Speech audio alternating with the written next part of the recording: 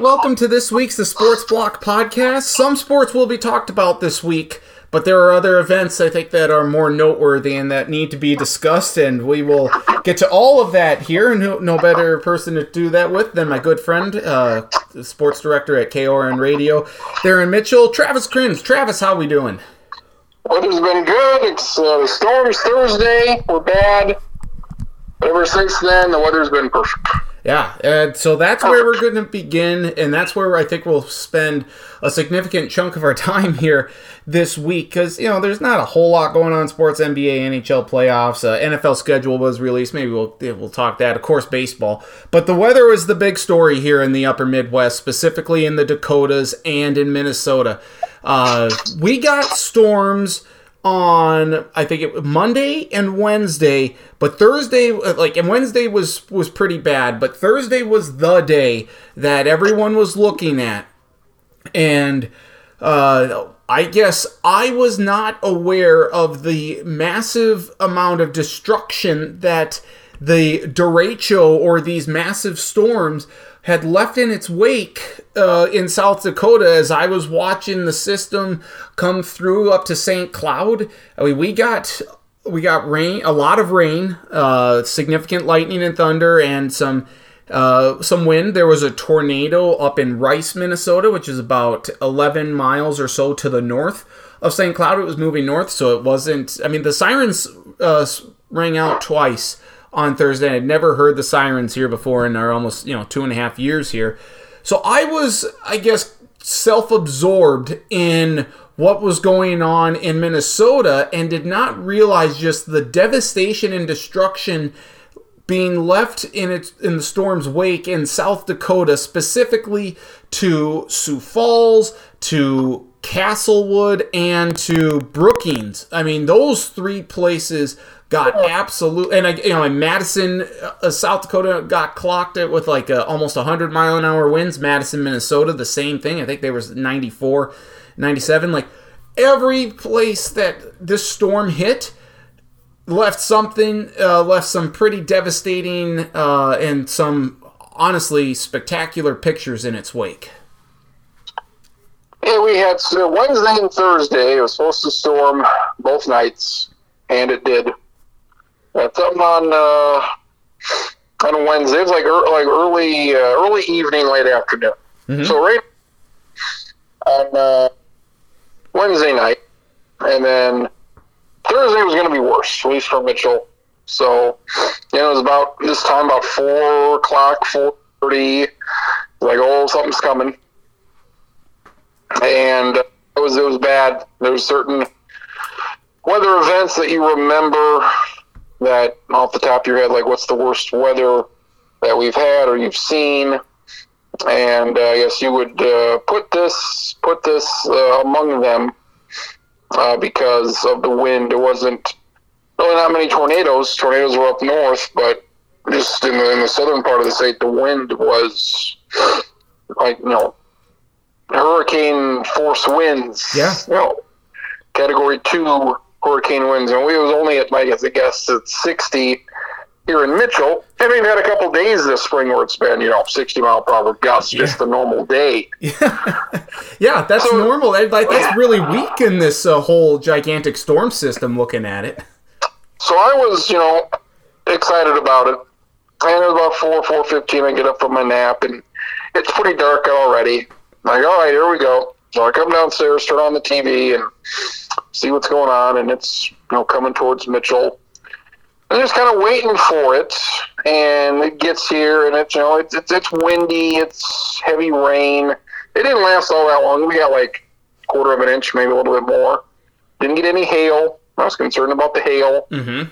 And it was just a strong thunderstorm. I think because we were in town, we were kind of isolated from it. But then you see the videos that are out there, the big wall of dust coming through. It almost looks like a movie. It's an avalanche of dust. It's eerily like the Dust Bowl in the 1930s, yeah. 1940s. Yeah, some amazing pictures and videos out there of this thing. And I was talking to my parents, and I think they got it probably worse than we did. They didn't really have any damage, but they went to the basement. They usually don't do that. So they went down there, and yeah, it just got so dark. I wish I would have seen this stuff in person instead of, oh yeah, I can see it on TV, I can see it on my computer. I didn't get to experience it. But we lost power for a couple hours from about 5 to 7. We haven't had that yet, so, and that was fine. And just keeping track of it throughout the night. And Castlewood, a tornado up there, and Brookings and Sioux Falls, and yeah, some bad stuff. 107 miles per hour in Tripp. This is well south of Mitchell. That was like the big reading. Huron had a 90 mile per hour reading. So yeah, that was a memorable day, and just so humid right before the storm hit. There was no wind; it was just so humid, and the atmosphere was right for storms like that. So a very odd storm, to where there wasn't really any tornadoes down here. It was more just the wind itself, and just the images of that dust and the wind moving through was very unique. Yes, and eerie, I would have to assume. I mean, we didn't get any of that sort of deal. Like, it got dark fast, but not anything like what the pictures and the videos that were shown from South Dakota, not anything like that. Thursday, like I said, Wednesday night, we got a storm. It was a pretty significant storm, roughly like 8 p.m. It was raining. It was really windy and everything. And then, okay, we're getting prepared for Thursday. And Thursday they had said, there's an isolated chance of storms during the day, specifically the afternoon, and you're going to get hit at night. Like, be prepared for some severe weather Thursday night. And so all of a sudden, Monday morning, it's just after 11 a.m. We had just gotten done with a team meeting at work, and I hear the sirens go off. I'm like, oh, well, you know what? It's time to take a look out and see what's going on. And I couldn't see anything. Like, there really wasn't much. Like, the sky wasn't green. There wasn't a tornado or tornadic activity by our house. And so, but all of a sudden, I see this alert, and it says, there's golf ball sized hail between St. Joe and St. Cloud. Well, we're right on the edge of St. Cloud, very close to St. Joe, and this storm is moving this way. So it's like, crap. 2-inch hail, it's the size of a golf ball, I believe. And like, crap, we gotta prepare for that. Like, this storm came entirely out of nowhere almost, because they hadn't forecasted it at all just even a couple hours ago. So we get this rain, we get some hail. We didn't get the 2-inch hail at our house, thank goodness. But you get the rain, you get the wind and everything like that. And you're like, okay, now we got to prepare for this evening. And then just to see what was going on, or to hear about like South Dakota, like, this is, these are the pictures and whatnot. And you're like, wow, that's pretty big. I hope that doesn't hit us. And it didn't, thank goodness, but we got significant lightning and thunder and rain and wind. Like, I had to, go, cover stuff up, put a big chair on the sandbox so the sandbox didn't blow away, or the cover, no one needs a sandbox, of course. So, I mean, it was just crazy how all of a sudden that stuff came up right away. And apparently, and then I had read an article about that first siren, and they're like, it was just for golf ball size hail and whatnot. No, actually, there was a funnel cloud kind of hovering over the jail right on Highway 10. It's like, so there was a tornado there. It was just too far away to see. This is, it is one of the, I cannot remember a time where, because we always look at storms and, whether it's a winter storm or whatnot, you're supposed to get 3 to 6 inches of snow, 6 to 9, 12 to 18, whatever. And it always comes in well short. And it just went to the south or the north, or it didn't formulate the way we had forecasted it. I have never seen a forecast be this accurate, and then if it was off in like you're getting stuff. We're not forecasting it for you, and all of a sudden here's a storm that just sprang out of nowhere. I don't remember the last time the meteorologists were so accurate with a forecast with as much rain as we got this last week. Yeah, because it was Wednesday. The southern Minnesota got hit hard. Mm-hmm. Wednesday, market, and it's a bad storm, and it was postponed after 3 inches, and it had wind and rain in the southern parts. And then Thursday was another round a little bit farther north and west. So it was bad. It was some sort of a severe thunderstorm warning. I forget whether the 3 letters PDS or something, or was it like a significant, whether SWE, whatever it was. It was sounds like a significant weather event thunderstorm. Yeah, okay. SWE, yep. I don't know. That's not what it was, but it was something like that. There was a 3-letter acronym before the thunderstorm. A big weather event coming. So it was very weird to see, because that's a different, I guess, category of storm, to where like, yeah, this can be very bad. So, and we have seen derechos, I think, was it last year in Iowa? Or I think, it was last year or the year before. And that was more in the middle of summer. And of course, that's where, all the crops are there, growing and stuff. So there's a significant hit there, at least in regards to this storm. If the crops hadn't been planted yet, they had just been planted. So the destruction there to farmers, at least in terms of the crops, was better than what it could have been had it been later in the season. Yeah, this was a couple months later. That'd be really bad with these winds. Thankfully, I think a lot of farmers are done with their corn by now.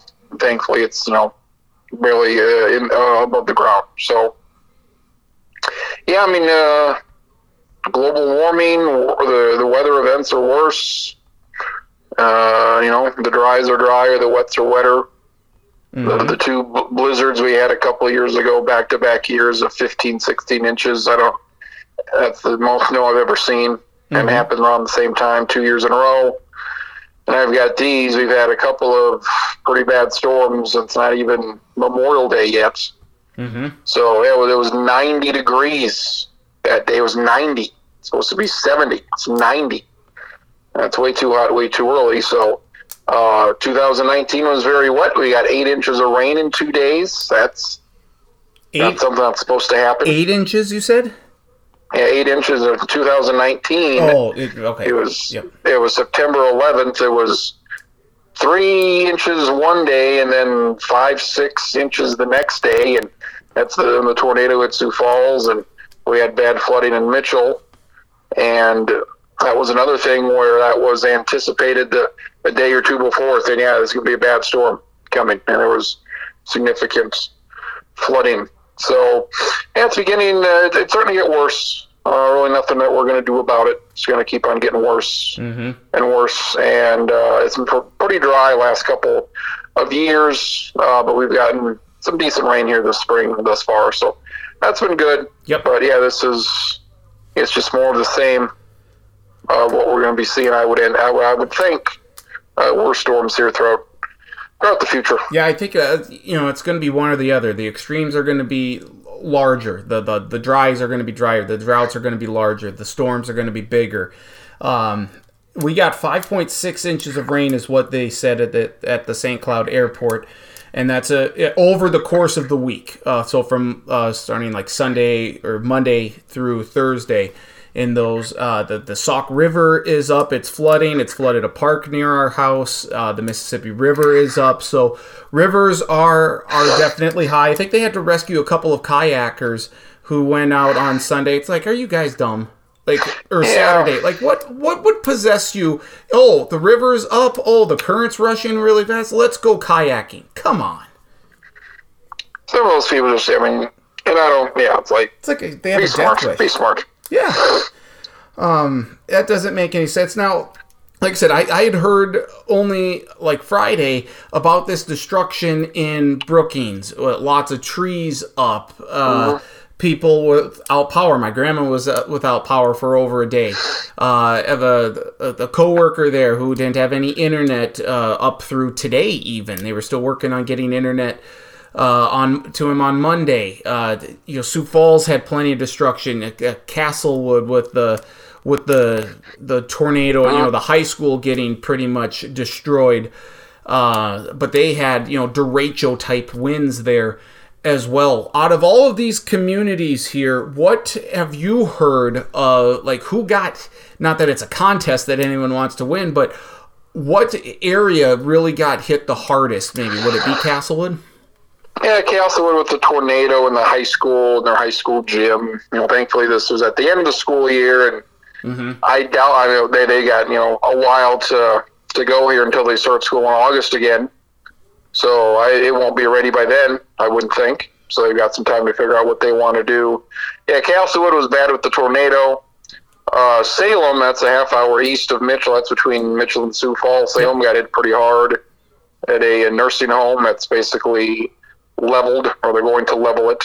Ugh. So they've had to move the residents there. It was like kind of in the middle of Sioux Falls near Augustana. I had some power poles down. A teacher died in Sioux Falls, Lincoln, female teacher. She was the one death in the storm, or I guess in a car. There was a tree that fell on her car, and she was in it at the time. That's not good. I think there was a death in Watertown too, if I'm not mistaken. I think potentially.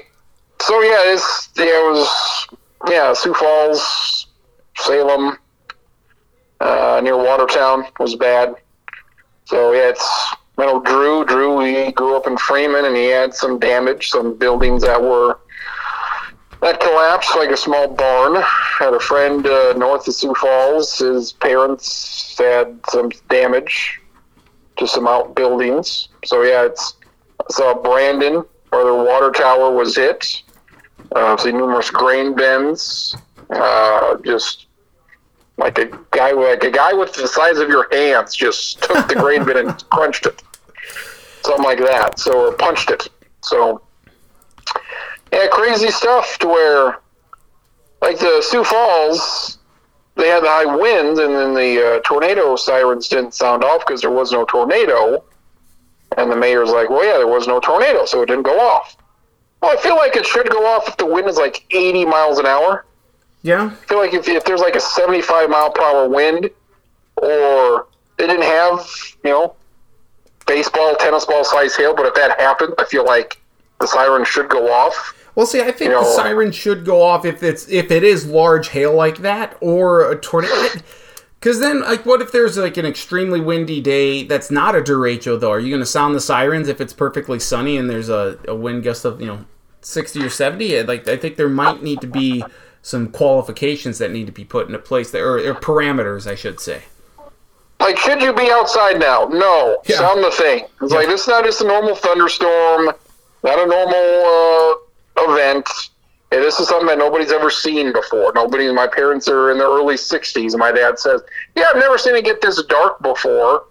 At 5 o'clock in the afternoon, this big thing of dust just came rolling through, and it just got pitch black, and then the videos are amazing out there.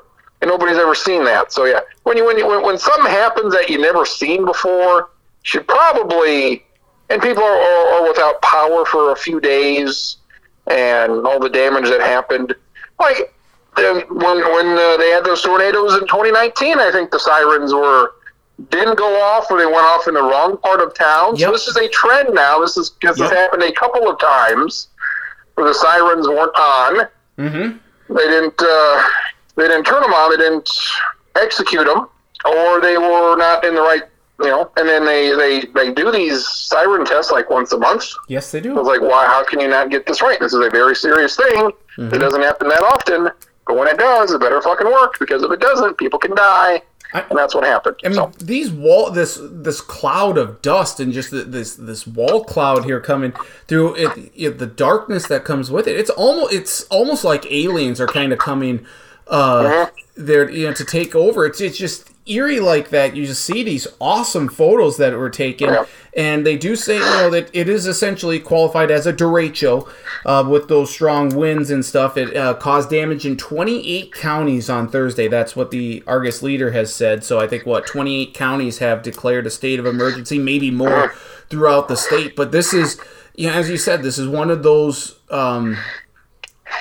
weather events, phenomenons that you'll never forget. I remember when I was working at the radio station in Marshall back in 2010, they had or was it 2011? Maybe 2011. We had a significant storm come through, and then I just happened to be there working on some spots for my show, and I got to go out then and take pictures of all of the damage and call into the radio station and say this is what's going on, this is what I'm seeing, this is where the damage or where the storm's at. That was really cool, and that pales in comparison to what we experienced as a region or as a whole, or certainly what South Dakota experienced on Thursday. Because you ask about significant weather that I remember. I put this on the list. The flooding in 2019 and tornadoes in Sioux Falls that I mentioned, I put that on the list. Mm-hmm. I remember the blizzard of 1991, Halloween of 91. I remember that. Almost 4 years old. That'd be the first one. We had a pretty good ice storm, like 97. Yep, that was on my birthday. That's how I remember that one. There you go. There was another ice storm. I was not here at the time. 2012, I think the spring of 2012 was another ice storm that was pretty bad. Mm-hmm. And yeah, there was twice growing up. We went to the basement in my grandparents' house, and then one of those was pretty bad. And the big one was a Tornado Tuesday. There was one in 1998 that was really bad, right around this time of the year, and there was, I think, another one. So yeah, there's 6, 7, 8 of them that I remember that are pretty bad, and this would be among them. Absolutely. Just since then the weather's been perfect. Yeah, it's hard to imagine, believe that this, that everything that's happened since then, that we had this significant storm system move through. I mean, it took all the humidity out of the air, and this weekend, low 70s, no wind, no humidity. The weather's perfect. It's 80 today. It's supposed to be, 75 to 80 up until Friday, and then Friday gets here, and then it's going to be 60. Yeah, we have a wedding this week on Friday, and I'm supposed to golf on Saturday up in Otter Tail. It's going to be a little chilly. Thunderstorms on Thursday. So another batch of thunderstorms are forecasted for Thursday, at least in the St. Cloud area, and there's the potential for severe weather. So it's just like it. Listen, I love storms. I think that's one of the weird things about the Midwest people as a whole. It's not every Midwesterner, but when a big storm comes around, we want to watch it. We want to go out and see what's going on, just on our front porch, or at least I do. And I think a lot, I can't speak for you, but I know a lot of other people do as well. We just want to see it. It's cool. We would go to the basement in a last second or worst case scenario here, but I think it's just something fascinating. It seems like the Midwesterner as a whole likes to watch these storms roll through, but there comes a point with these derechos, you have to get in because of the destruction and the damage and the severity of the storm. But it's something we don't see very often, and the curiosity in the Midwesterner kicks up a little bit. Yeah, you want to see stuff you haven't seen before. You want to see the storm rolling in, maybe from the safety of your own house.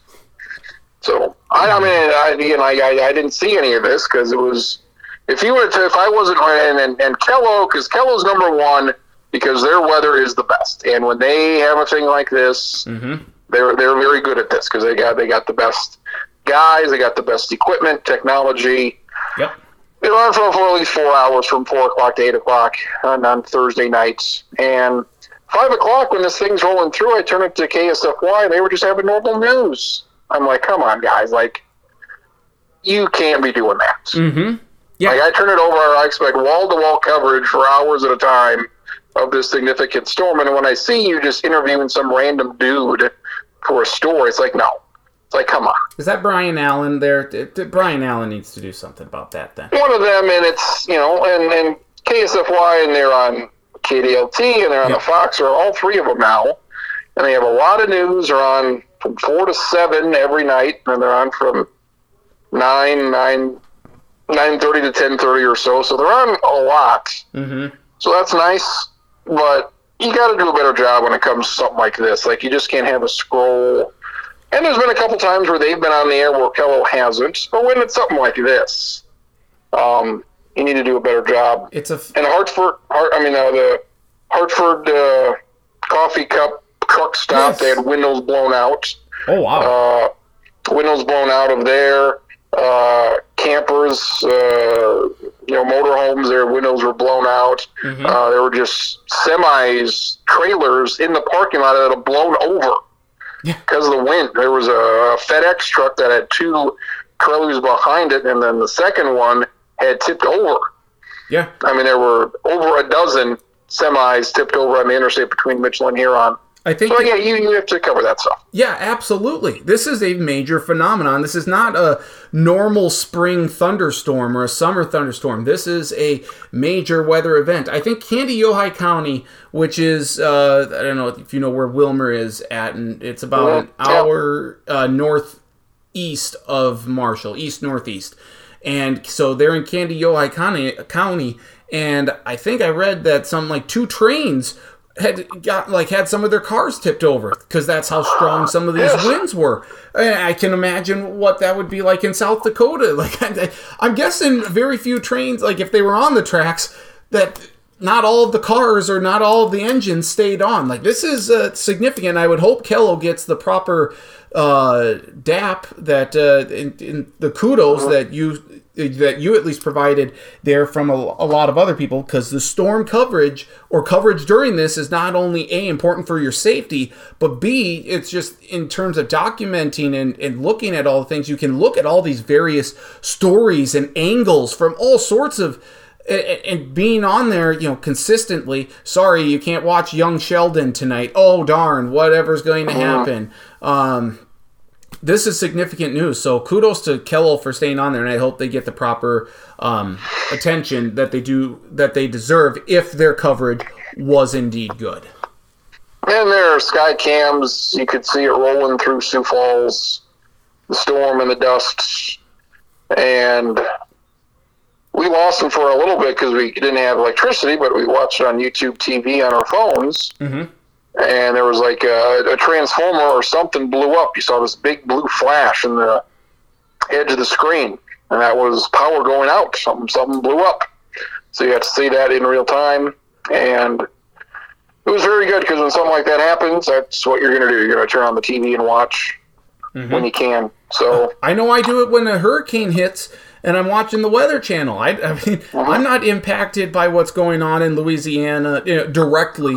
I'm not impacted by that weather there that's hitting the Alabama coast or Florida or anything like that. But I want to see the pictures. I want to see the images of these roofs getting torn off. I want to see this torrential rain and the wind and stuff. That's what I want to see. I mean, that's riveting television to me.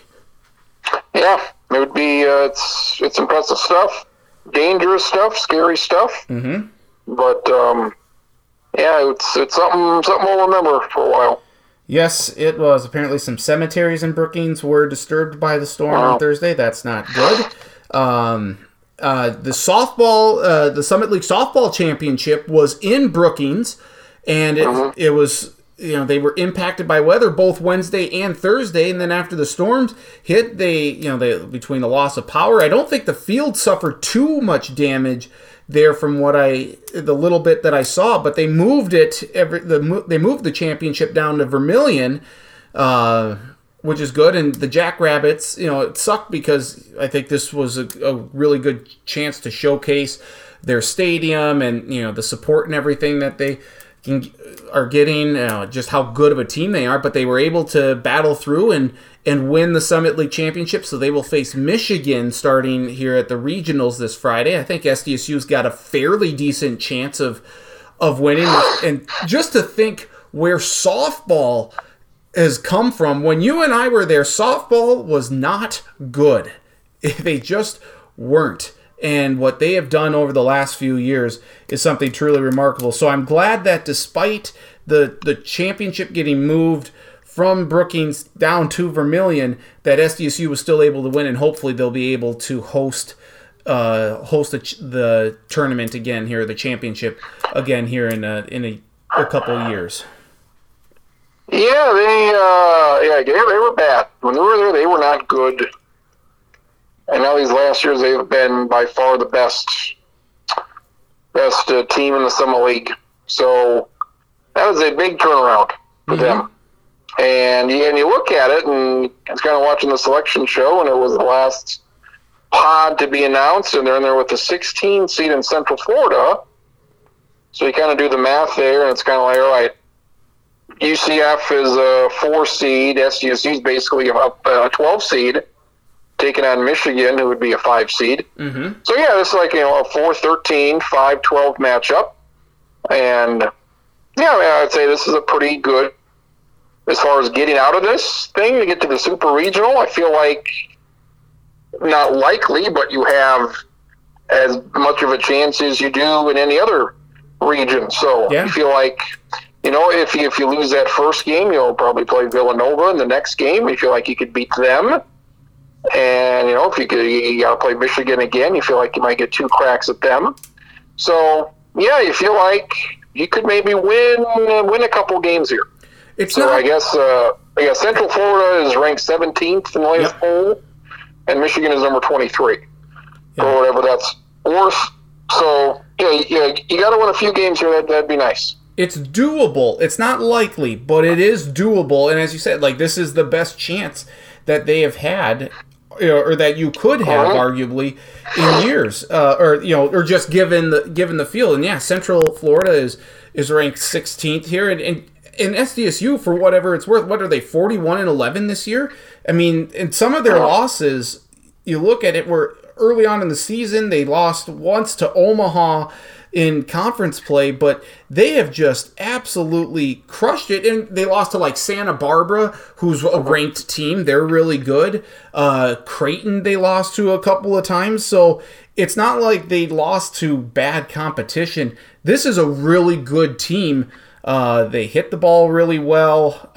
You lose to Drake and Iowa State, so be it. But, I mean, to beat the likes of Oregon State and just losing to the various teams that they did, I mean, it's not bad at all. This is a very good team. Oregon State, they're in the tournament, I believe. And I'm sorry, I stand corrected. They beat Santa Barbara twice. The losses came to Wichita State and Nebraska. So I stand corrected. I apologize there. They beat Santa Barbara, and Santa Barbara is really good. Nebraska also really good. They were the number 2 seed. Nebraska won the Big Ten. I think they beat Michigan. And Northwestern's really good too, if I recall.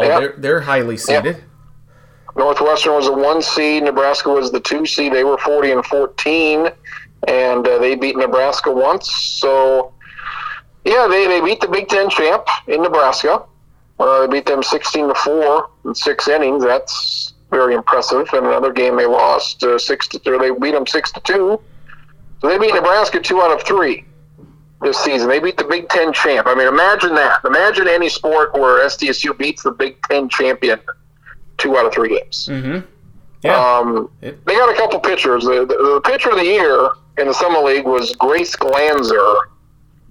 But I believe that the sophomore Tori Kanishi is better. So I don't know if Glanzer had better numbers in the conference. But Kanishi, 1.42 ERA. She struck out 16 in the championship game. She's had a couple no-hitters this year. One of them 7 innings, one of them 5. She had 20 strikeouts against, I think it was North Dakota State a couple weeks ago. You need 21 outs to win a softball game. She struck out 20 batters.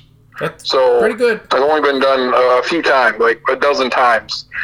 I mean, you got 2 pitchers like that, you've got a shot. So, the one's only a sophomore. They got Rosalind Carrillo. She had 11 home runs this year, hit 388. You got Kylie Helverson, hit 17 home runs. They hit 75 home runs this year. Unbelievable turnaround from where they were just a few years ago. Well, and as you just said that Kanishi, she's a sophomore. I mean, you got a couple more years with her, hopefully, which is really good. Baseball kind of struggling. They're 21-19. They may do something. I mean, they're always, I think, in consideration. Last year was bad. They're kind of retooling and regrouping stuff. But softball right now has everyone's attention, and rightfully so. So hopefully, good luck to the women this week as they go through what appears to be a chance. Can you imagine if they can get through to the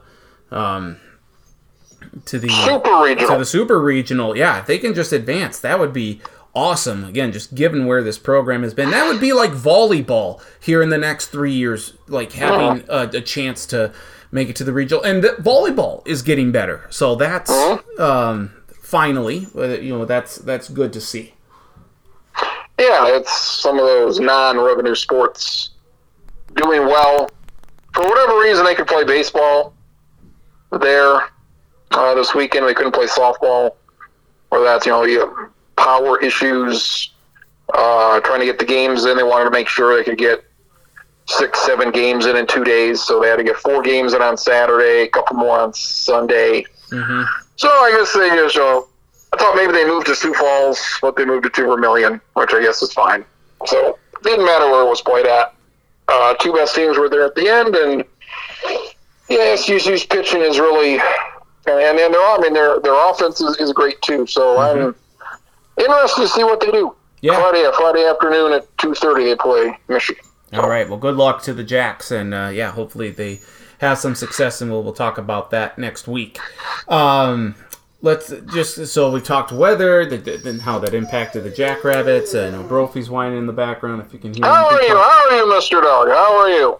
Brophy. Very excited. Very excited. How you doing? Oh, he's wagging his tail at you. So there you go. I don't give a goddamn or 2 shits. He wagged his tail. So there you go. Thank you. Very excited. Other significant news, non-sports related though, comes from Buffalo on Saturday, where a gunman killed 10 people at a supermarket. I think 13 were injured. 11 of the 13 were black or African American. There is a manifesto online. It's an 18-year-old kid. He drove up, and it's a lot of hate speech is there. This is driven from conspiracy theories. I know this is not something we normally touch on that we want to, because it gets people all riled up, but that seems to be you're riled up if you think that someone's attacking your side, and it's pretty hard to defend this. I don't think you can. Certainly this looks like apart from like Tucker Carlson on Fox News and whatnot, a very, very sad situation, another mass shooting. But now it feels like, and I could be totally wrong here, and how this will play out, but it feels like this has gotten a few more people fired up with the rhetoric. It feels like there's more pointing the fingers at the same entity or the same type of people or person. So I wonder if anything will change or will come about from this. I doubt it, but it just feels like, given the manifesto that's online, the conspiracy theories that this teenager bought into, this hate speech that's out there, it feels as though that it's going to be very hard to defend anything, and now is the time for certain people to start distancing themselves and changing for the better. I don't think that's going to happen. I don't think so either, but I'm hopeful. Well, more guns. Obviously, the problem here is the guns. But the people that don't want to say it's the guns will say it's a mental health thing. Well, if you just take the guns away from the people that shouldn't have them, then this won't happen. What is killing these people? It's the guns. It's the guns, and if this person doesn't have a gun, they're not going to kill people or as many people. So it's just another one, and just going to kill. There was a bunch of them this week. There was one. I don't know, because we heard more about them, because this one happened. There was a bunch of other ones. There was numerous other ones. There's a church in California that had a shooting. And you just kind of think about that sometimes when you're in a public place. You're like, I wonder if somebody came in and rushed me with a gun right now. Where would I go? What would I do? I think about that sometimes. Out in public. Like, if somebody did that, where would I go to try not to die? So, yeah, it doesn't happen anywhere else. Any other civilized country. It happens here. So it's very pro-life until it comes to the guns, and then it's like, we'll take the guns over your life. Like, that's how it comes across. Pro-life and abortion's a big deal right now, and they're pro-life except when it comes to everything else. So very odd, very sad. Another one that you add it to the list. When Sandy Hook happened 10 years ago, and a bunch of 6, 7, 8-year-old kids got shot. Like, that was the one where, like, if we didn't do anything after that, we're not going to. Yeah. So a bunch of 8-year-old kids get shot, 20 of them. Thank goodness, though, that Alex Jones from InfoWars is finally getting taken to the cleaner. So there's something that a very minor silver lining here, but at least it's that. And a lot of it, I put the blame on Fox News and what they put out there every day. Yep. And, the first big one was Columbine in 1999. And we hadn't really heard of there were these mass shootings before that. And that was one of the first ones, more famous ones. And you think about that time, and you think about what happened to this kid and how he kind of got radicalized online. And I think it goes back to the internet, to where you can look up anything and read about anything you want, any point of view. And it seems like a good thing, but it's not. We've had, 20 years of the internet, but people look at stuff online that's just ridiculous, and they think it's real. But they don't understand that it's not, and they just get crazy.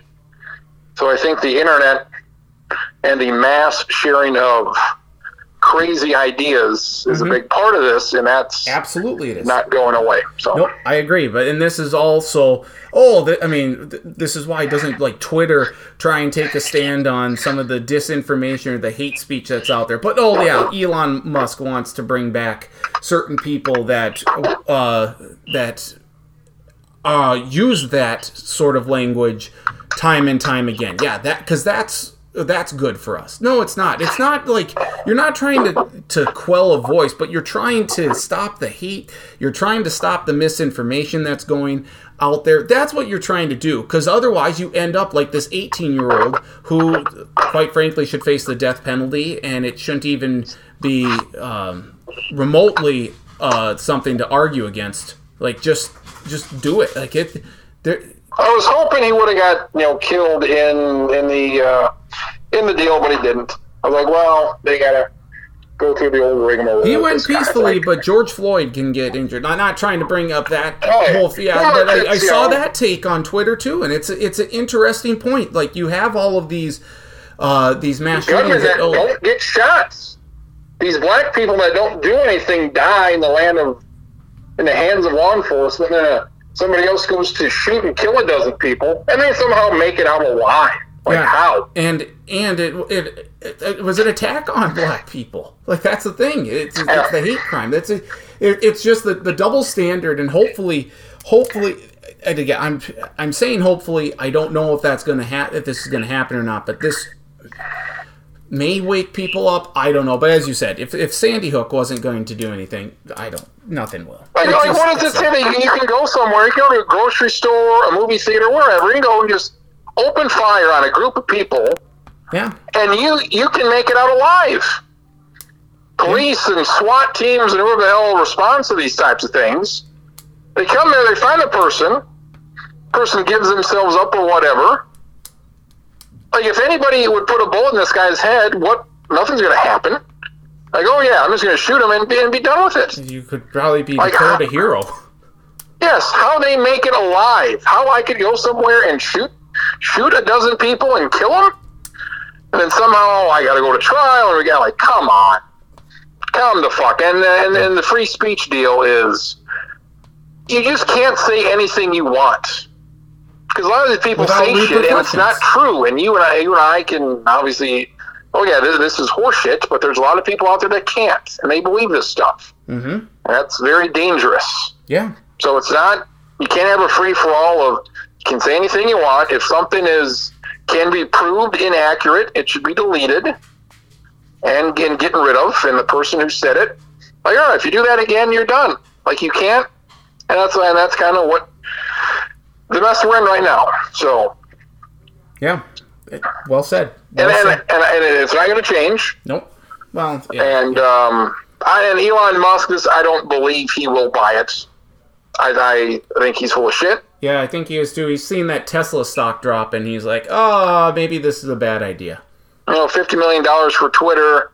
Like, yeah, I'll believe it when it happens. Right now, I don't believe it will happen. So maybe it will, but I think he's full of shit. And it's like, imagine being worth, $200 million like him or Jeff Bezos. Mm-hmm. And what would we do with that money? It's like, if I saw, if this is accurate, like you could end world hunger for $50 billion. I feel like that'd be a good cause. Like, all right, what can I do to get food to the outreaches of the world that don't have food? That cost me $50 billion. Oh yeah, here you go.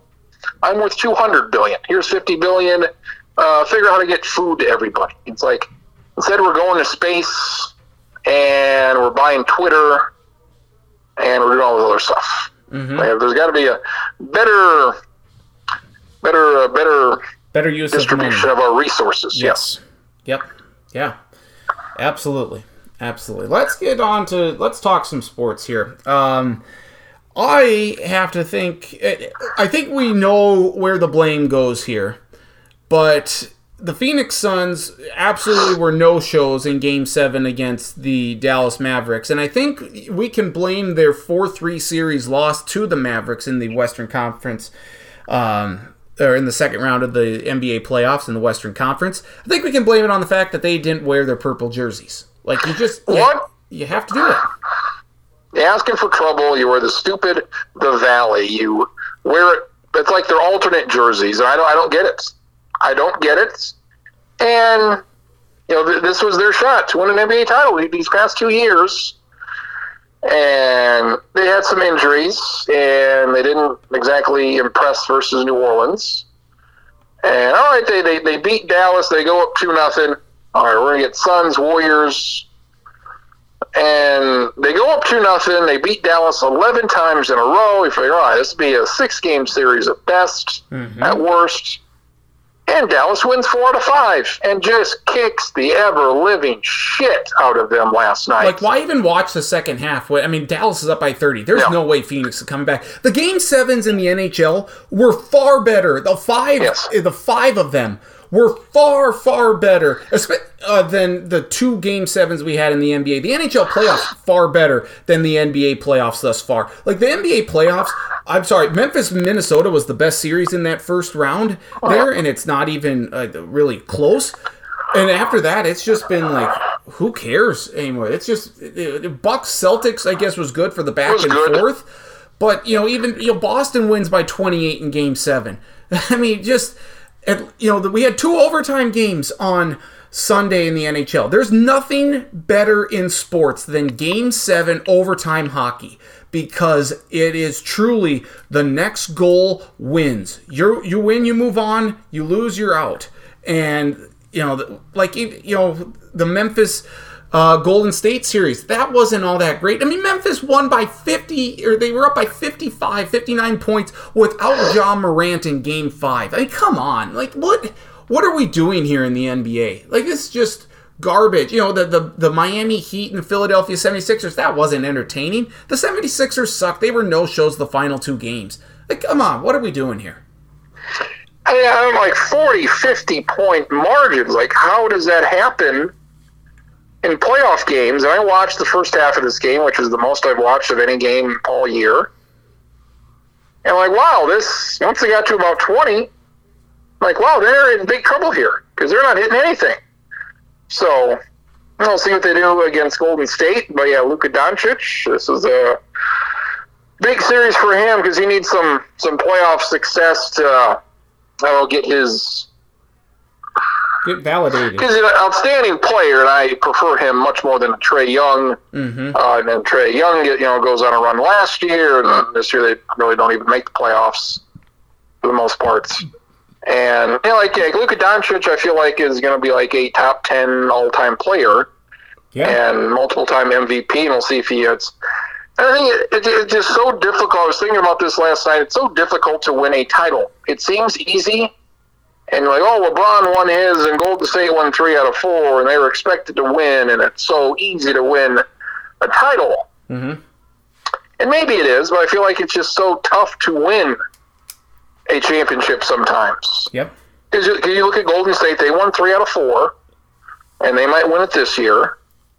One of those was they played Houston like they were down 3-2 to Houston.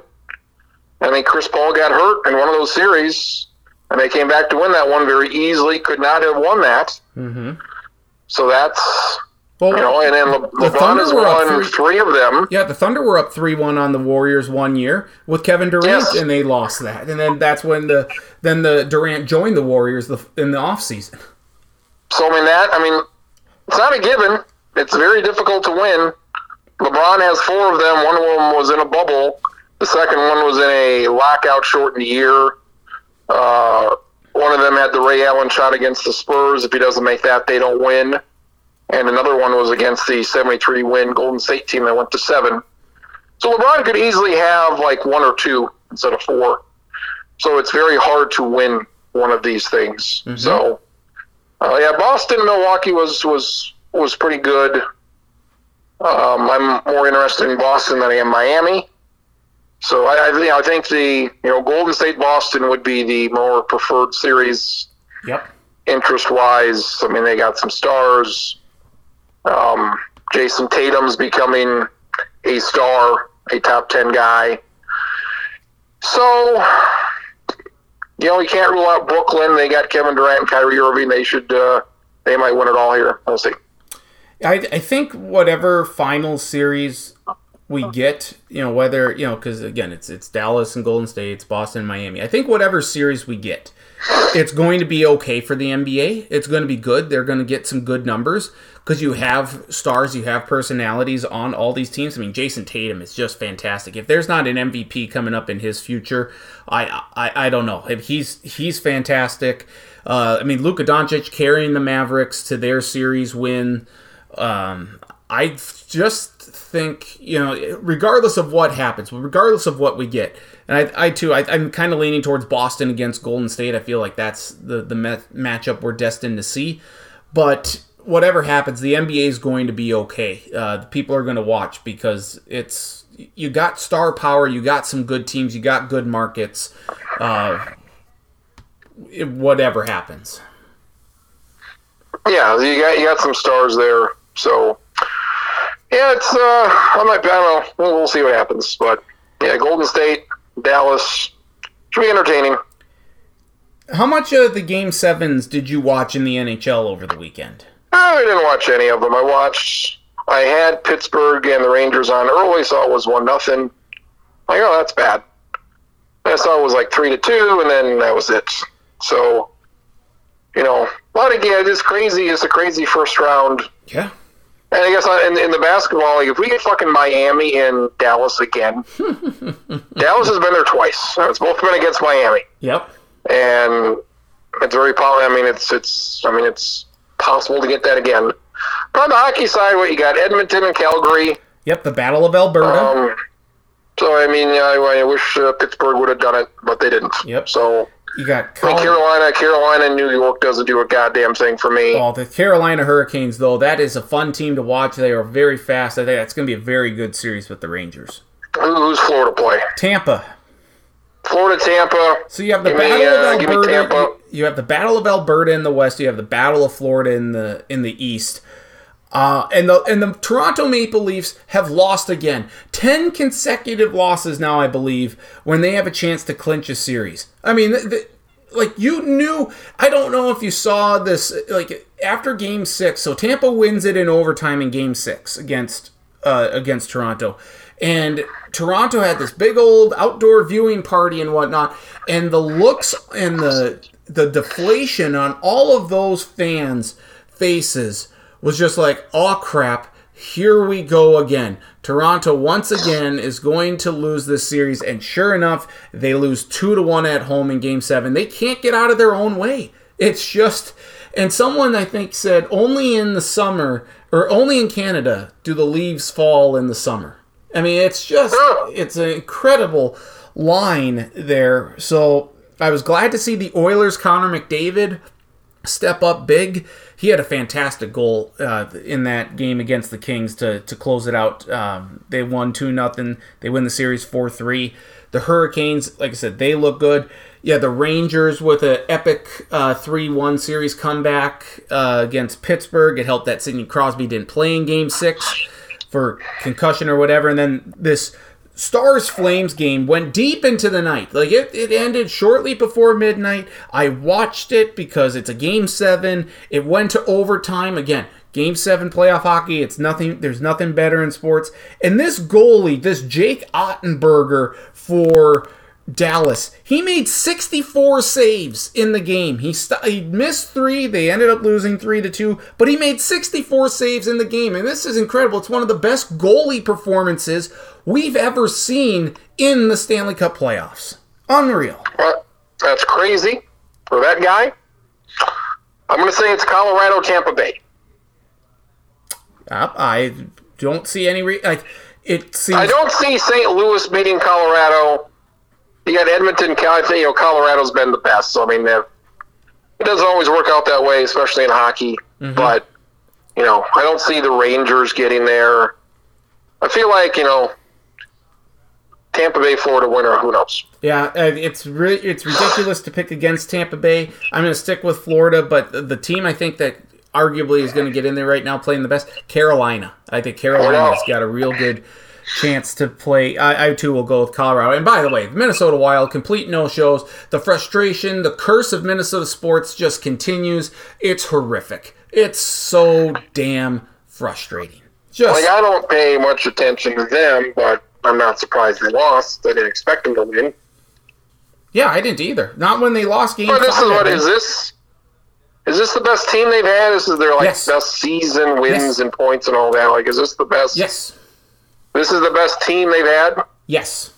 And like we said, with the formatting and the seeding, it should be Colorado, St. Louis should be there, Minnesota should be there, and Edmonton or Calgary, who's better from those two. Yep, it's an embarrassment for the NHL that this series happened. And yeah, you knew it. Like the blue are the the blue are the Wild's kryptonite. So it's not surprising at all. It's just frustrating because the two should not play 4 in the first round. And that's, if you were to look at the points in the conference, that's what it equated out to. The Wild were the second best, the Blues were the fourth best. It just shouldn't happen. Shouldn't happen. Like, have you seen this list online? I think it's updated now with all the Minnesota sports stuff. Yeah. That has happened in 30 years since the Twins won. Yep.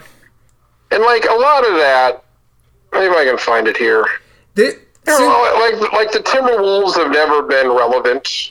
Oh, so it's not like anything the Timberwolves have ever done. Well, they had the 1 year. They had the 1 year, but even then, Sam Cassell, and they ran into the Lakers in the Western Conference Finals. Oh yeah, I mean, they get to the conference finals. They beat Sacramento in a Game 7.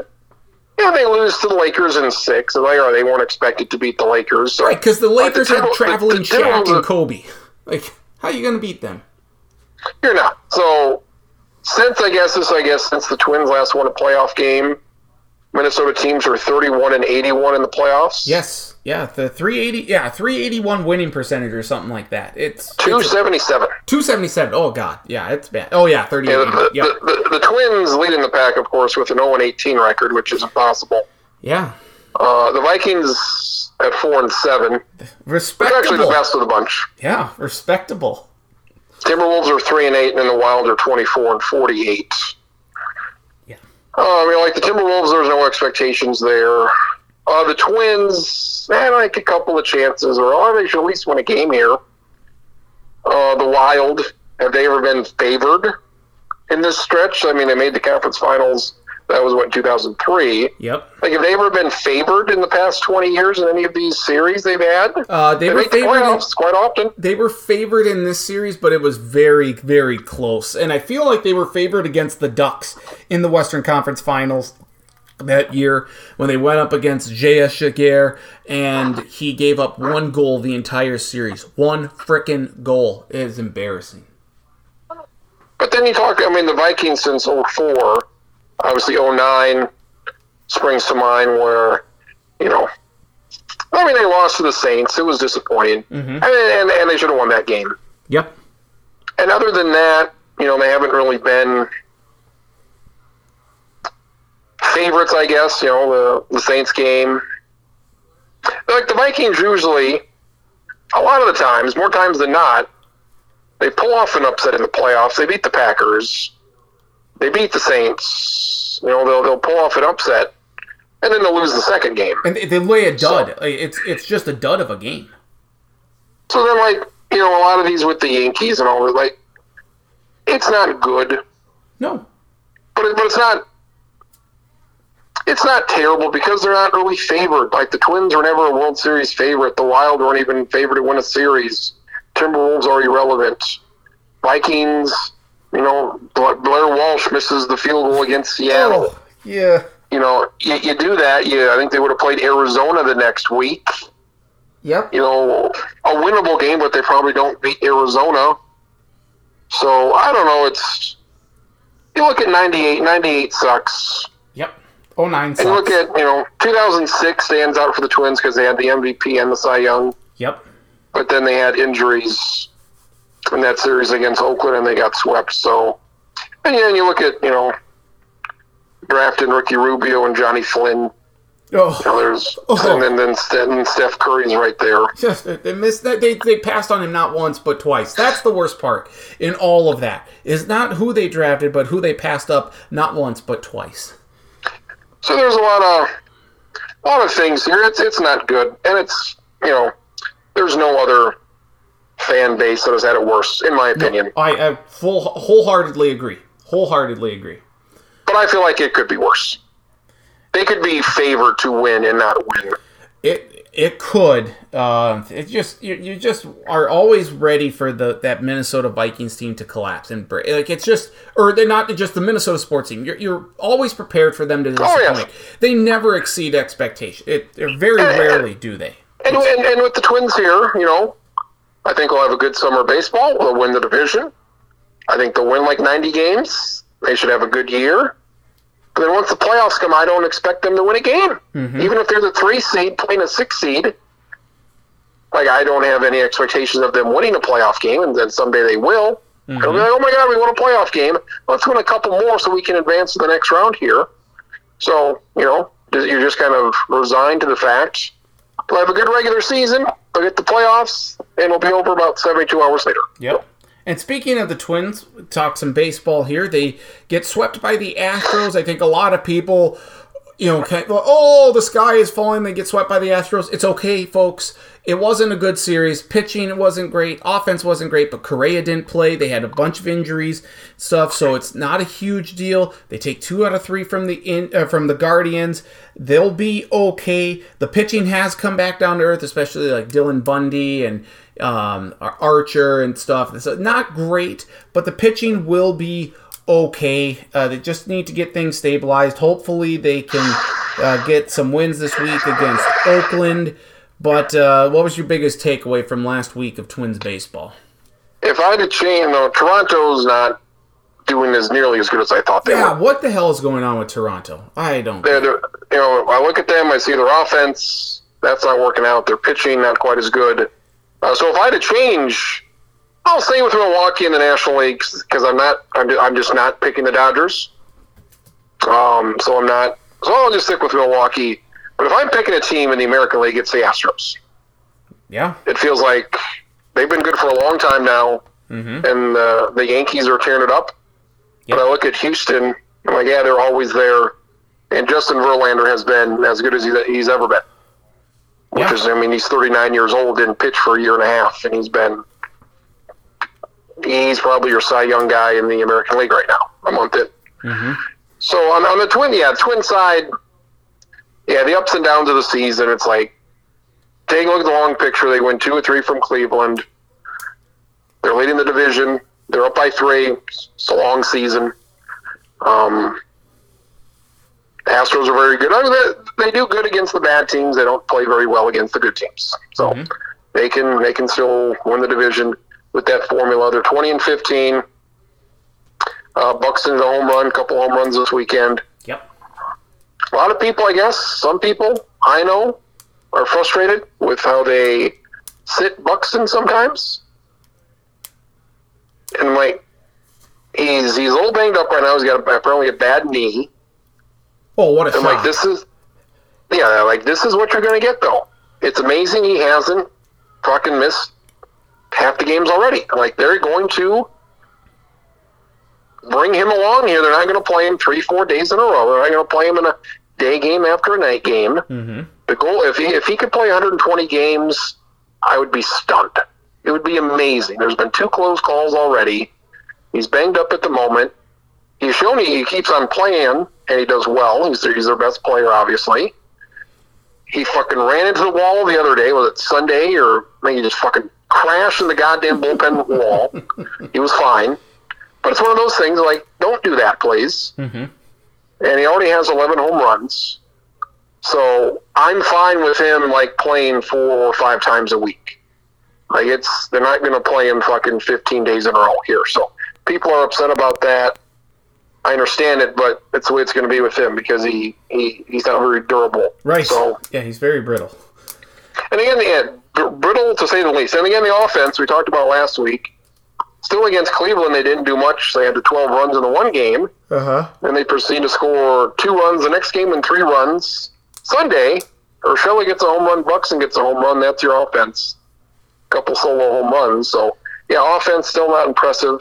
Hopefully Correa is back sometime this week. Yeah, just when you think they turn the corner offensively, then they revert back. It's just it's more just look at these offensive breakthroughs as more just a random one gamer. Like, it's not going to be a persistent or a consistent streak of we're getting 7-8 runs a game, we're getting 10 hits. No, that's not the case with this team.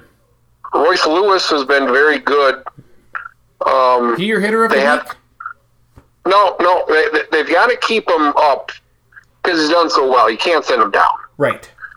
But I don't know where you play him at. Outfield, he's only played like a couple games in the outfield. So you got to keep him up, and I like when big-time prospects come up and perform well. So I like that. So, yeah, I think they're fine. They got Oakland. Oakland offense is the worst in baseball. So, you always want to win 2 out of 3. I'd like to sweep Oakland. Yep. And again, this next stretch, they need to.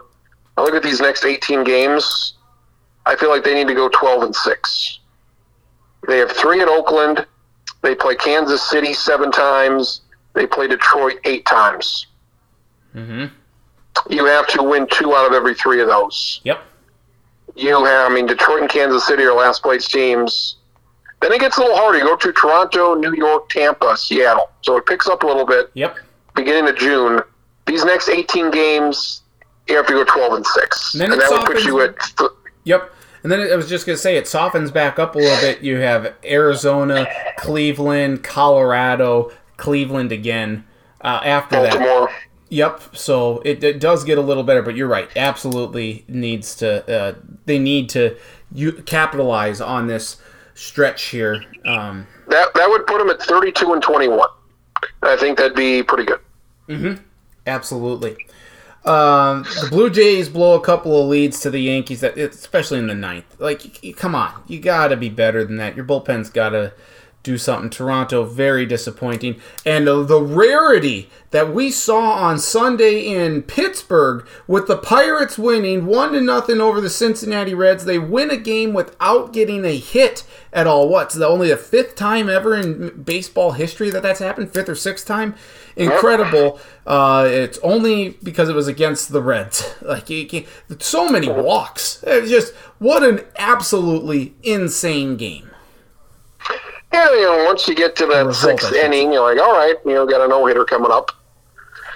And Yeah, and they won without a hit. It's like, well, what a bunch of crap. Two terrible teams. Great way for that game to end. Mm-hmm.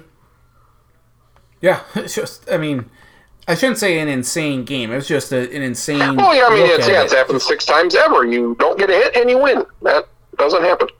So it was. I mean, we've had 2 no-hitters already, and if they could have gotten a run, we probably would have gotten a third. So 6 walks by the Reds, and that's not even that many walks. In all honesty, it really isn't. 6 walks per game. Yeah, that's less than 1 inning. That you obviously want less than that, but I mean, for you to score a run without getting a hit, you need just that 1 inning where things go awry, and that's what happened here. 2-3 walks in the inning alone, and then you get the fielder's choice in there. Let's pull up here. What did they do? Ground out to first, and then 3 straight walks. So yeah, half the walks came in the bottom of the 8th, and then a fielder's choice to second. So there you go. Just you had 6 walks in the game, half in 1 inning, and that's how you give up a run, and that's how you lose the game. So incredible stuff there. Incredible. Do you have a hitter and pitcher of the week? Who was my hitter last week? Santiago Espanol from Toronto. Oh, good. Hitters have been hard to come by for me. Cardinals called up a guy a couple weeks ago, Juan Yepez. Is their hitter this week, Yepez, Yepez. And he's gotten off to a good start for St. Louis. I almost had that spelled correctly before you gave me the spelling. I had it with an S instead of a Z. So Yepez, he's 24 from Venezuela, hitting 366 in nearly 41 at-bats. So 366, couple home runs. Good for Mr. Yepez. He's on one of my fantasy teams, so we appreciate his contribution. Very good. How about the team? Who was my pitcher last week? Nestor Cortez from the Yankees. I think it was on Monday we talked after he took a no-hitter into the 7th. Then he pitched Sunday against the White Sox and gave up like 2 hits in 8 innings. So I would say between him and Verlander have been your 2 best pitchers. Should we just put Nestor Cortez again? No, we won't. Okay. No. Kevin Gausman for Toronto. Toronto's been good. But, I mean, Nestor Cortez, I mean, he's early favorite to win the end of the year Pitcher of the Week award. Pablo Lopez, we had him a couple weeks ago. Mm-hmm. Let's go with... I'm going to go with Tariq Skubal. Okay. How the hell do you spell that? He's a pitcher for the Tigers. Okay. Tariq, kind of like Tariq Hill, or Tariq, okay. Maybe. Tarik. Skubal, his last name, Skubal. Skubal, okay. It's like a Skubal. Like Tariq Cohen almost. That's that. Almost. It's his brother. Pitcher for Detroit has a ERA of 2.5. Has been by far Detroit's best pitcher. So Tariq Skubal, our pitcher of the week. All right, very good. Anything else we need to get to at all for the week? Huh? Anything else we need? I was going to mention here, it's a month now. A month and counting here. What we got, 30, what are we at here? Well, 32 days? 31? Something like that? Yeah, a month away on Wednesday this week will be a month. Holy cow. It's getting here. Countdown's happening. What are the feelings like? What you nervous? There's stuff now that you need to finalize and wrap up. What are we looking at here? Yeah, well, once you get under a month, it's like, oh yeah, this is going up quick. So, yeah, it'll be here quick. Just a couple things. You feel like you're ahead of the game. You feel like you're well ahead of where you need to be, and then it's like, all right, there's like 4 weeks to go, and like, yeah, there's a couple things you gotta finalize. Mm-hmm. So, gotta go to the courthouse, paperwork, and certain things like that. So, I want to make sure. You don't want to come up the weekend before and like, oh yeah, we forgot this. Yeah. Yep. So, we should. I'm sure that'll be a very busy fucking weekend. Just yes.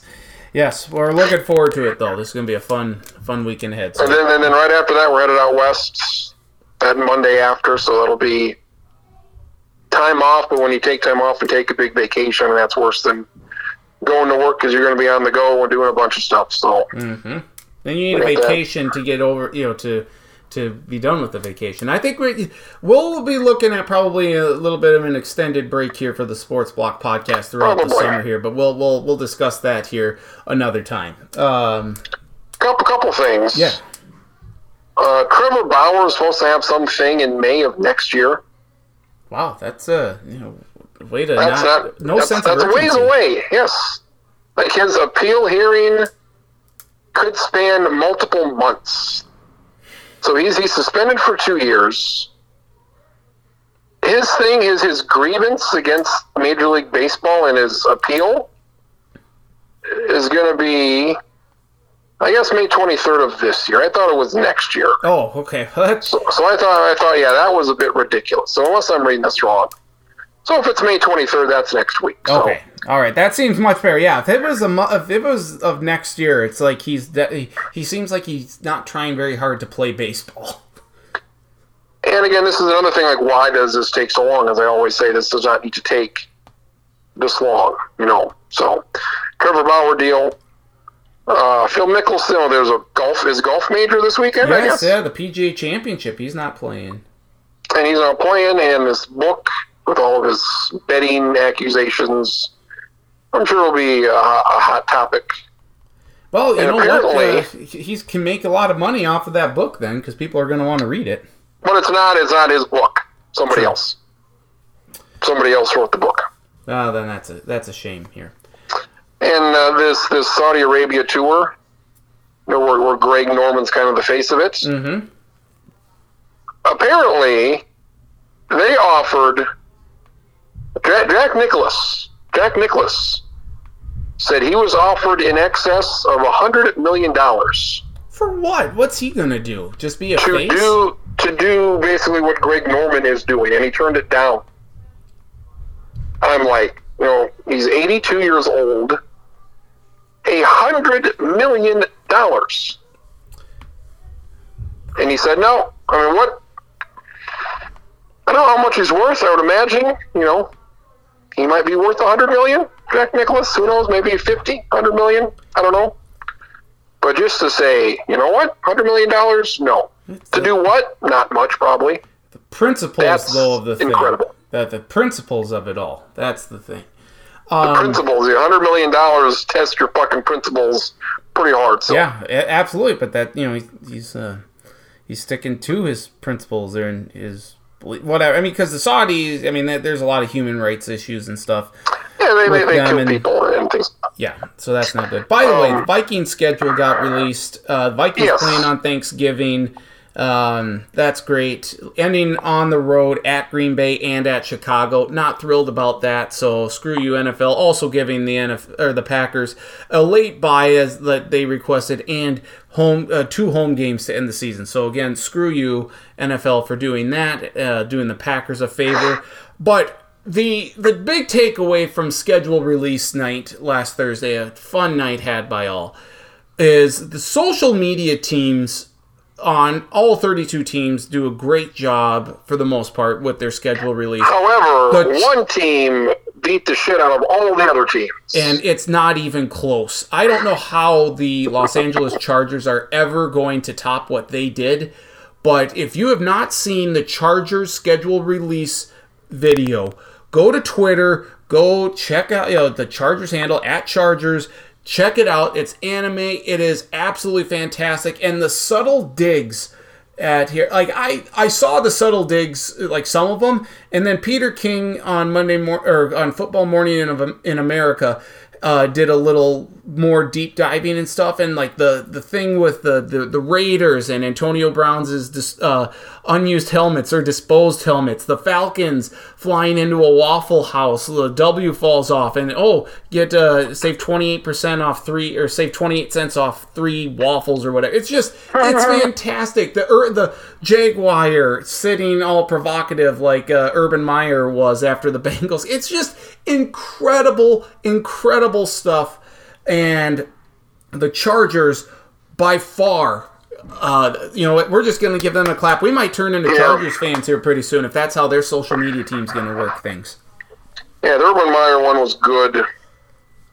The Browns, they play the Browns week 5 or 6. Yes, so our lawyers said we can't put what we want to put here. That was very, very good.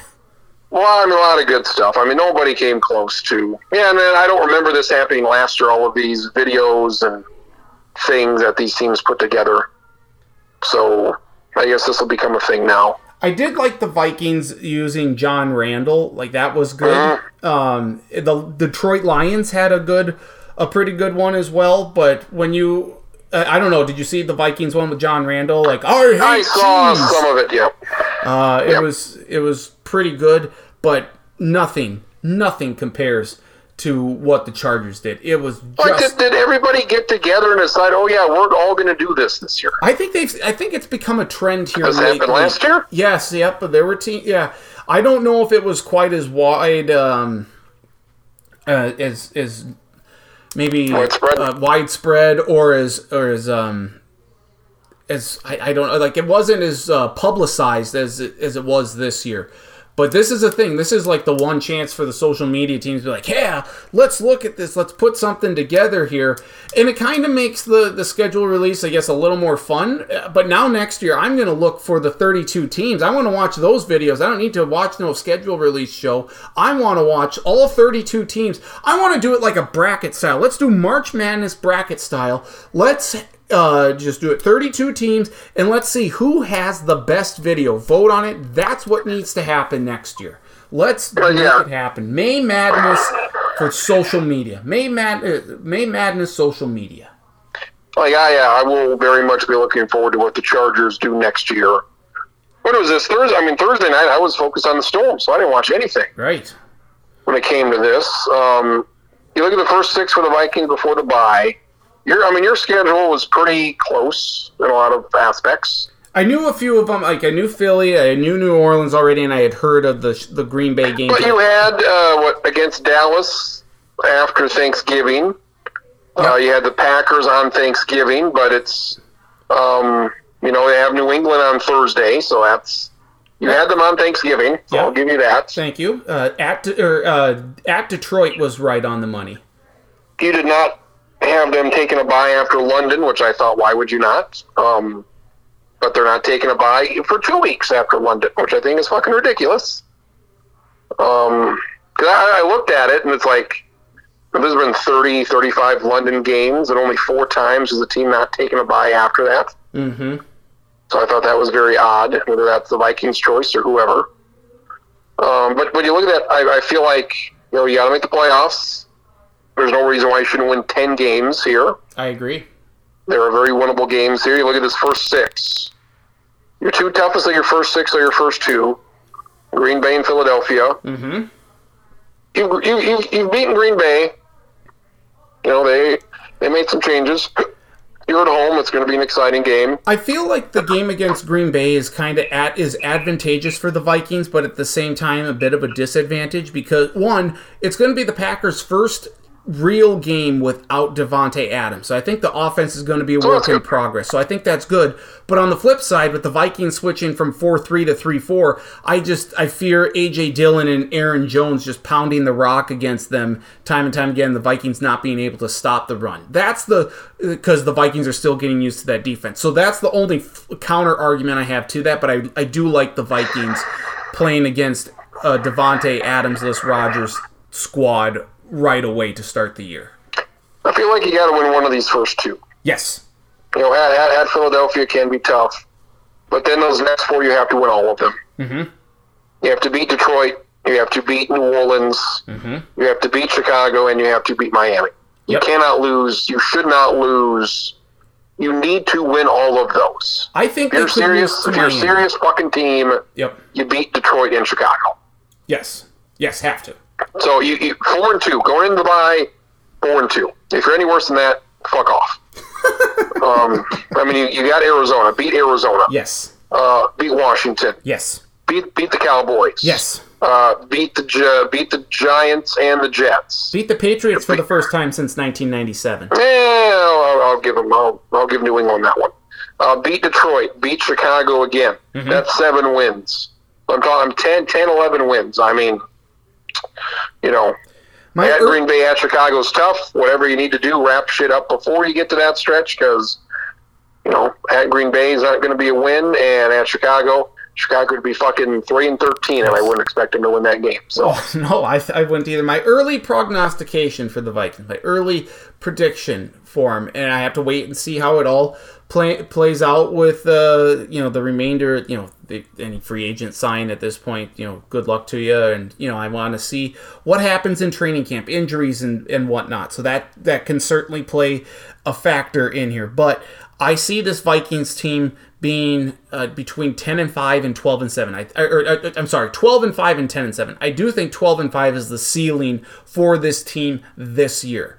10-7 maybe seems a bit like of a stretch, but I think a change in face, a change in attitude and energy that Kevin O'Connell will bring to this team is enough for them to win 2 more games than last year. And by all means, they could have won fucking 13 games last year. They could have, absolutely. But they didn't. So, liking schedule, that's good. And then looking at some, I guess, the primetime schedules, like, why are we putting the Bears on? I don't know. I don't know. I don't know how the Lions don't get a primetime game and the Bears get 3. Well, the Lions, I can understand that. The Lions are going to be better than the Bears this year. I'm going to put that in stone right now. The Lions will be better than the Bears this year. Bears Packers week 2. Gross. Like, why? I don't think there's a game I give a shit less about than that. Ravens and Steelers is up there. Like Cowboys Giants is pretty close. Yeah.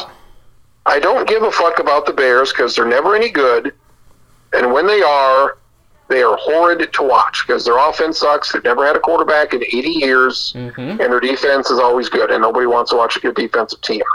So they've got that. And what else do they got? They got they got a Monday night game too somewhere. They got Patriots on Monday night. Let's see what. Like, and they're not going to be good, so it's bad. So yeah, you look at Bills Rams. That's the biggest game you could have had, and I'm glad. I mean, put that on number 1. What? The last couple of years they haven't. Yep. Bills Rams, the biggest game you could have. Well, think of the options that the NFL had. They could have put the Broncos there. They put that Christmas Day. They could have had the Cowboys or the 49ers. They chose not to. I think one of the interesting things about this, what really swayed me, because I didn't want Bills Rams right away. I'm like, that's like a intercom. Like you want to save those games for later on, like when both teams are going to be really good. But what swung me in favor was the fact that they said Von Miller could then see the Super Bowl banner get unveiled. That was enough. That was enough for me to be like, okay, yep, I'm fine with Bills Rams. That's the right choice. So Von Miller because Von Miller's on the Bills now, so good for him. So he can see then the championship. Sure. LA Rams great Von Miller. Well, good for him. Good for him. See it. So he won one. I mean, if we do our drafts, I think the biggest game of the year is Chiefs Bucks. That's week 4, Sunday night. And I would say that's the biggest game. I would have to say Chiefs Bills, maybe. Is that out there? Chiefs Bills? Yep. Is that on Bills Chiefs? It's CBS? It's a CBS late afternoon game, 3:25, week 6. Yeah, those would be your top 2. So I'm looking at the Sunday night. It's pretty good as usual. So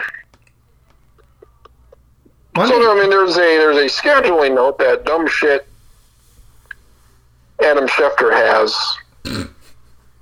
Next year, Stack, and Monday Night Football will have flex scheduling. Good. From weeks 14 to 18. And there will not be one, not two, there will be 3 Monday night doubleheaders. Oh, wow. So there's only, one Seattle, year. Denver in week 1, and then week 2 is the doubleheader. Yep. And then that's it. Yep. So they're doing some different things with the schedule. Sure are. And I saw Kirk Herbstreit, and he was like, "Oh man, I'm pumped for these first 4 games we got, this one and this team and that team and all this team," and then he stopped because week 5 or 6 is Washington, Chicago. Yeah, I gotta tell you, when I look at this Amazon slate here, this Amazon Prime slate, Chargers Chiefs, of course, you're going to give them the big one. And I saw an interview or a comment made by Mike North, the NFL VP of Broadcast Programming or Planning, and again, I want that job. That's my dream job. He had said that they wanted to make the Thursday night football game, they want to make it a very attractive slate, at least this first year for Amazon Prime, since Amazon's paying him a lot of money. I think it was Mike North that said this. Maybe it was just an article somewhere. Yeah, he's the guy that said whatever the hell I said. Yep. But you take a look at some of the, Colts Broncos, yeah, that's good. Cardinals Saints, or Saints Cardinals, no thank you, that's boring as hell. Ravens Buccaneers, okay, that's fine. I would say Ravens Bucks is the best game they've got outside of Chargers Chiefs. Those will be your 2 best games you'll have. Yeah, Dolphins Bengals has potential. But Saints, Cardinals, the only intrigue with that is DeAndre Hopkins. That'll be his first game after his 6-game suspension. Bills Patriots is a good one. Yeah, I think the Patriots are going to be bad this year. I don't. The Eagles Texans, Eagles Texans, no thank you. Falcons Panthers, no thank you. Titans Packers. Ooh, I can't wait to watch the Titans get run up by Aaron Rodgers and company like they did in the snow a few years ago. Yeah, no thanks. Raiders, Chargers, that's going to be good. 49ers, Seahawks, Honestly, Week 16, Jaguars, Jets. Let's get excited how do you do that? How do you do that? Jaguars and the Jets. Well, number 1 versus number 2. Trevor Lawrence against Zach Wilson. That's it. Yeah, Zach Wilson's number 2, all right. He's fucking number 2 in more ways than one. If you're talking, who've been the worst teams last 3-4 years? It's the Jets and the Jaguars. Oh, yes, without question. And you're putting that on Week 16. Fuck off. I think Seattle is going to be horrendous. I think so too. I think they're going to be bad. And then you have the Titans are playing 2 Thursday games this year, not back to back, which is odd. Again, the Titans are a team.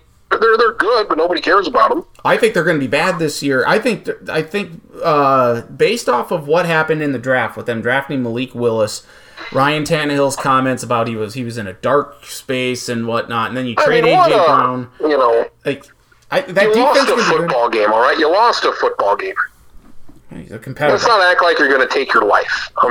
He's a competitor, Chris. He's a competitor. He fucking sucks. Take a fucking break. You lost to the Bengals. Christ. Well, maybe that's why it hits harder, because they lost to the Bengals. Yeah, then they beat the fucking Chiefs the next week and goddamn near won the Super Bowl. Yep. So, then you look at the Monday night schedule and it looks decent. Mm-hmm. But, you got the Giants week 3 against Dallas. Fuck off there. The Bears week 7 versus the Patriots. Browns should be decent, pretty good. They got a good quarterback. But who knows how many games Watson's going to play this year? If he's make this decision now. What are we waiting for? I don't know, and that's why. Is he playing or not? That's why, for me, the Browns are one of the most difficult teams to peg what they're going to do this year, because I don't know how long Watson's going to be suspended. I think the Saints are going to be good. I think so too. They were good with Jameis Winston. Then he got hurt, and they fell off. I think he's a perfectly good quarterback. Yep, they re-signed Jarvis Landry, the wide receiver, and they got the Honey Badger. So, yeah, I think the Saints are doing good things. Week 17, Monday night, Bills, Bengals. I'm all about that. So, they got a good Rams, Packers. Week 15, Monday night. They got some good games on Monday night. Sure do. And one final thing, apparently Drew Brees is done with his illustrious broadcast career, it appears, after 1 year at NBC, in which he was just bland as the toast or the white bread in my fucking freezer. It's like he and he didn't get one more thing. He didn't get to call as many games this year as he thought he would. Well, he's not. What he did Notre Dame games. Like, he's just a guy. He doesn't. And we want to mention here the Tom Brady contract. Oh yes. Holy of shit, yeah. what, $375 million for 10 years. Yep. So Fox gets him, and we'll see who the 1-year Fox guy is. It's going to be Kevin Burkhardt. Who? Yeah, it's Kevin Burkhardt. Well, no, who's going to be his partner? Oh, I think it's Greg Olsen. I think it'll be Greg Olsen. And I would say Greg Olsen is better at this than Tom Brady is, and he will be better than him. Mm-hmm. And you have to pay him a fraction of that. I like Greg Olsen. I like what I've seen and heard from him. Yep. You don't need the biggest stars.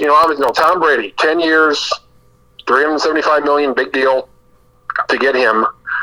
You want to make a big splash, you want to have a big slap to the face of Greg Olsen, you put Brady on, you have his first game be the Super Bowl. If the Bucs aren't playing, yes. Yes. Assuming they're not there, you want to make big noise. Say, Brady, you're done playing. Super Bowl. You're doing the Super Bowl. Yep. With us. So that, and I don't think he's good. Like, he's just going to be fine. He's going to be like Drew Brees, like anybody else. Big name, obviously.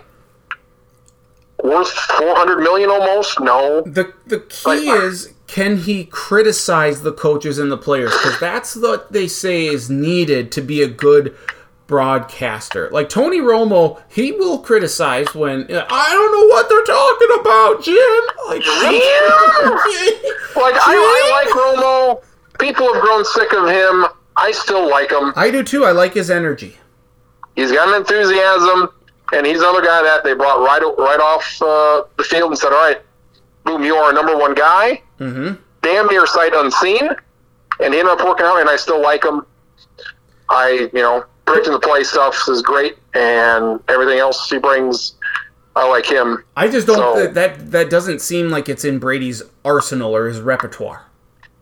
So I don't. We'll see, but like Joe Montana, like when he was done, like NBC hired him for a year to be in the studio, and he's bad. I don't know. Most people already probably don't remember it because it lasted for like 1 year. Well, think about Magic Johnson's ventures into the studio. He's terrible. Like, he was there when he was done in the early 90s. He was, like, doing games for NBC. And then he's been with ESPN. He's done a lot of stuff, and, like, he's not good at it. Mm-mm. He goes, oh, yeah, Magic Johnson. No, he's not good at this. No. So it's not – we talked last week about J.J. Redick and who's good at this, and Patrick Beverly made news today, trashing Chris Paul again. Yeah. Like, Patrick Beverly would be good on these debate shows or whatever. Yes. It's not, it's not always, we got to get LeBron James. We got to get the next big star. We got to get Kevin Durant. Like, no, give me somebody who's interesting. So, most people will assume Brady won't be all this great at it.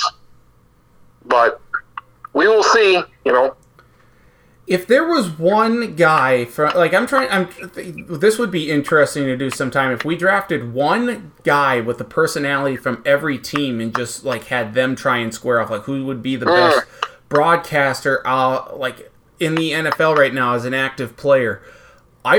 Some teams have far more characters than others do. I'm just trying to think from the Vikings standpoint right now. Like, who would that be? Who would you put in?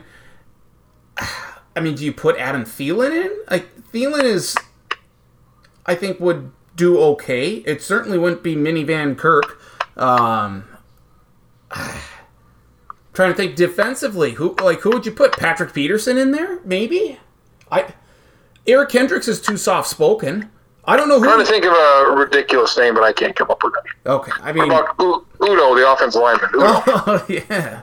Fede Udo. Yeah, Udo. Yeah, you never know who... Look at all these guys on ESPN, like Tim Hasselbeck. Yeah, career backup. Backup, then doing Dan Orlovsky. Yes. Right? Like, he's like one of their main guys now. What? You know what he's most famous for? Running out of the back of the end zone for a safety against the Vikings. And he'll be much more famous and well-known for doing what he's doing now than he did playing football. So, yeah, it's interesting to, who the best guys are. It's not always the biggest stars, but that's a lot of money. Good for him for getting it. Yeah, like he really needed it. If any guy out there, good for Tom Brady. I feel so bad for him. He needs it. It's like one of these things, like, you know, he's got a lot of stuff going on outside of football. Mm-hmm. And he retired and unretired in a month. And he's already decided, you know, once I'm done, I'm still going to be at a football game every Sunday. And I assume you have to be there by Friday of that week? Thursday? Oh, Friday? Yeah, Friday. No, I mean, because Saturday you got production meetings and whatnot. Yeah, maybe. So you'll be there at least by Friday, so that's 3 more days away from your half the week you're gone still. Mm-hmm. So it'll be a little better, I would guess. But there's sometimes you have home games. There are no home games when you're an announcer. They're all on the road. Mm-hmm. So in some ways, the travel is even worse for a broadcaster than it is for an actual player. So we'll see how he does. Maybe he'll be fucking fantastic. Maybe he'll be the most entertaining sumbitch I've ever seen. Like, Peyton Manning never did this. He did what he's doing with ESPN, and that's a good format for him. Mm-hmm. And based off of that, I think he would be fine in the booth. You know, and Eli Manning, I think, is better than I thought he would be. Yes. Yeah, Eli Manning would be, he'd be pretty awful. He's pretty blah, but he's kind of entertaining in his own weird way. I kind of wish Cooper would join the Manning cast here, because Cooper, I hear, is the funniest of the bunch. Yeah, all Manning broadcast. You know, and I would, you know, if I was in charge, I would make Pat McAfee my number one analyst for my number one team. Pat McAfee. Yeah, you know, yes. Yeah. He's on SmackDown right now doing wrestling. Also has his daily show. And he did a couple games for Fox. But if you want, like, that personality and stuff, mm-hmm. that energy, like, yeah, I mean, I would make him my number one guy. Yeah, you know, he would definitely bring it. That's for sure. So, there you go. There you go. All right. Anything else we need to get to before we say so long? I think that's it. All right. Hopefully the weather's good this week, and we will talk to you next week, my friend. Have a great rest of your week. All right. I'll see you later. Travis Crittens joined me here, Sports Block Podcast. Always appreciate his time as always. Great stuff there. A lot that we went into weather-wise. Of course, the shooting, some thoughts on that with what happened in Buffalo this weekend. Enough is enough, quite frankly, of this. But NHL playoffs, the NBA, the conference finals are set. It's Golden State against Dallas. It's a 3-4 in the West. And you have the 1-2 Miami against Boston in the East. So should be good series there. But the NHL, fantastic over the weekend. These 5-game sevens were just fantastic. I mean, it started out with Boston and Carolina. The home team won every game in that series. It was just incredible what took place there. Carolina's up 3-1. Boston scores a goal late, makes it 3-2. Then they win the face-off. This was 20 seconds left. They get a couple of good shots off, and they had good looks. Carolina just hung on to win 3-2. Tampa Bay, they win Game 7 in Toronto. Again, it's Toronto. 10 straight losses, consecutive losses when they had a chance to win it at the end. It's just awful. Oilers win 2-0. Connor McDavid, a fantastic goal in that one. Then Sunday we had the Rangers complete the 3-1 series comeback. They beat the Penguins 4-3. They were down 3-2 in that game. Scored late and then scored in overtime. Then the Flames. Okay, Jake, the Stars goalie, just fantastic. 64 saves. Calgary kept peppering him with shots, and he just hung in there. It was incredible. Jake Ottinger. Fantastic, but Calgary wins that game 3-2. So the Battle of Alberta is it's going on in the Western Conference in the Pacific Division. You have Colorado against St. Louis in the Central. In the East, you have Carolina against the Rangers in the Metropolitan, and then in the Atlantic, the Battle of Florida against Tampa Bay. It's really hard to pick against Tampa Bay, but I'm still going with Florida. But don't say that with a great deal of confidence at all.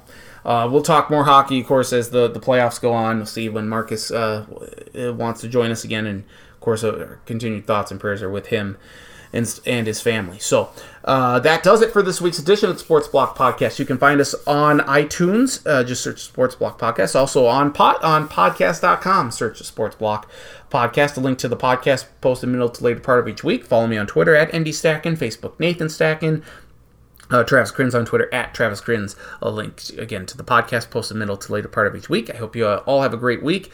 If you are in the Dakotas and you survived the storms last week, continued prayers and stuff, to get things back to normal. A phenomenon of a storm system that went through on Thursday. So incredible there. Hope you all have a great week and enjoy the NBA playoffs, enjoy the NHL playoffs, and we'll be back next week to talk about it all. So for Travis, I'm Nathan. Thanks so much for listening. Have a great week, and we'll talk to you next week on another edition of the Sports Block Podcast.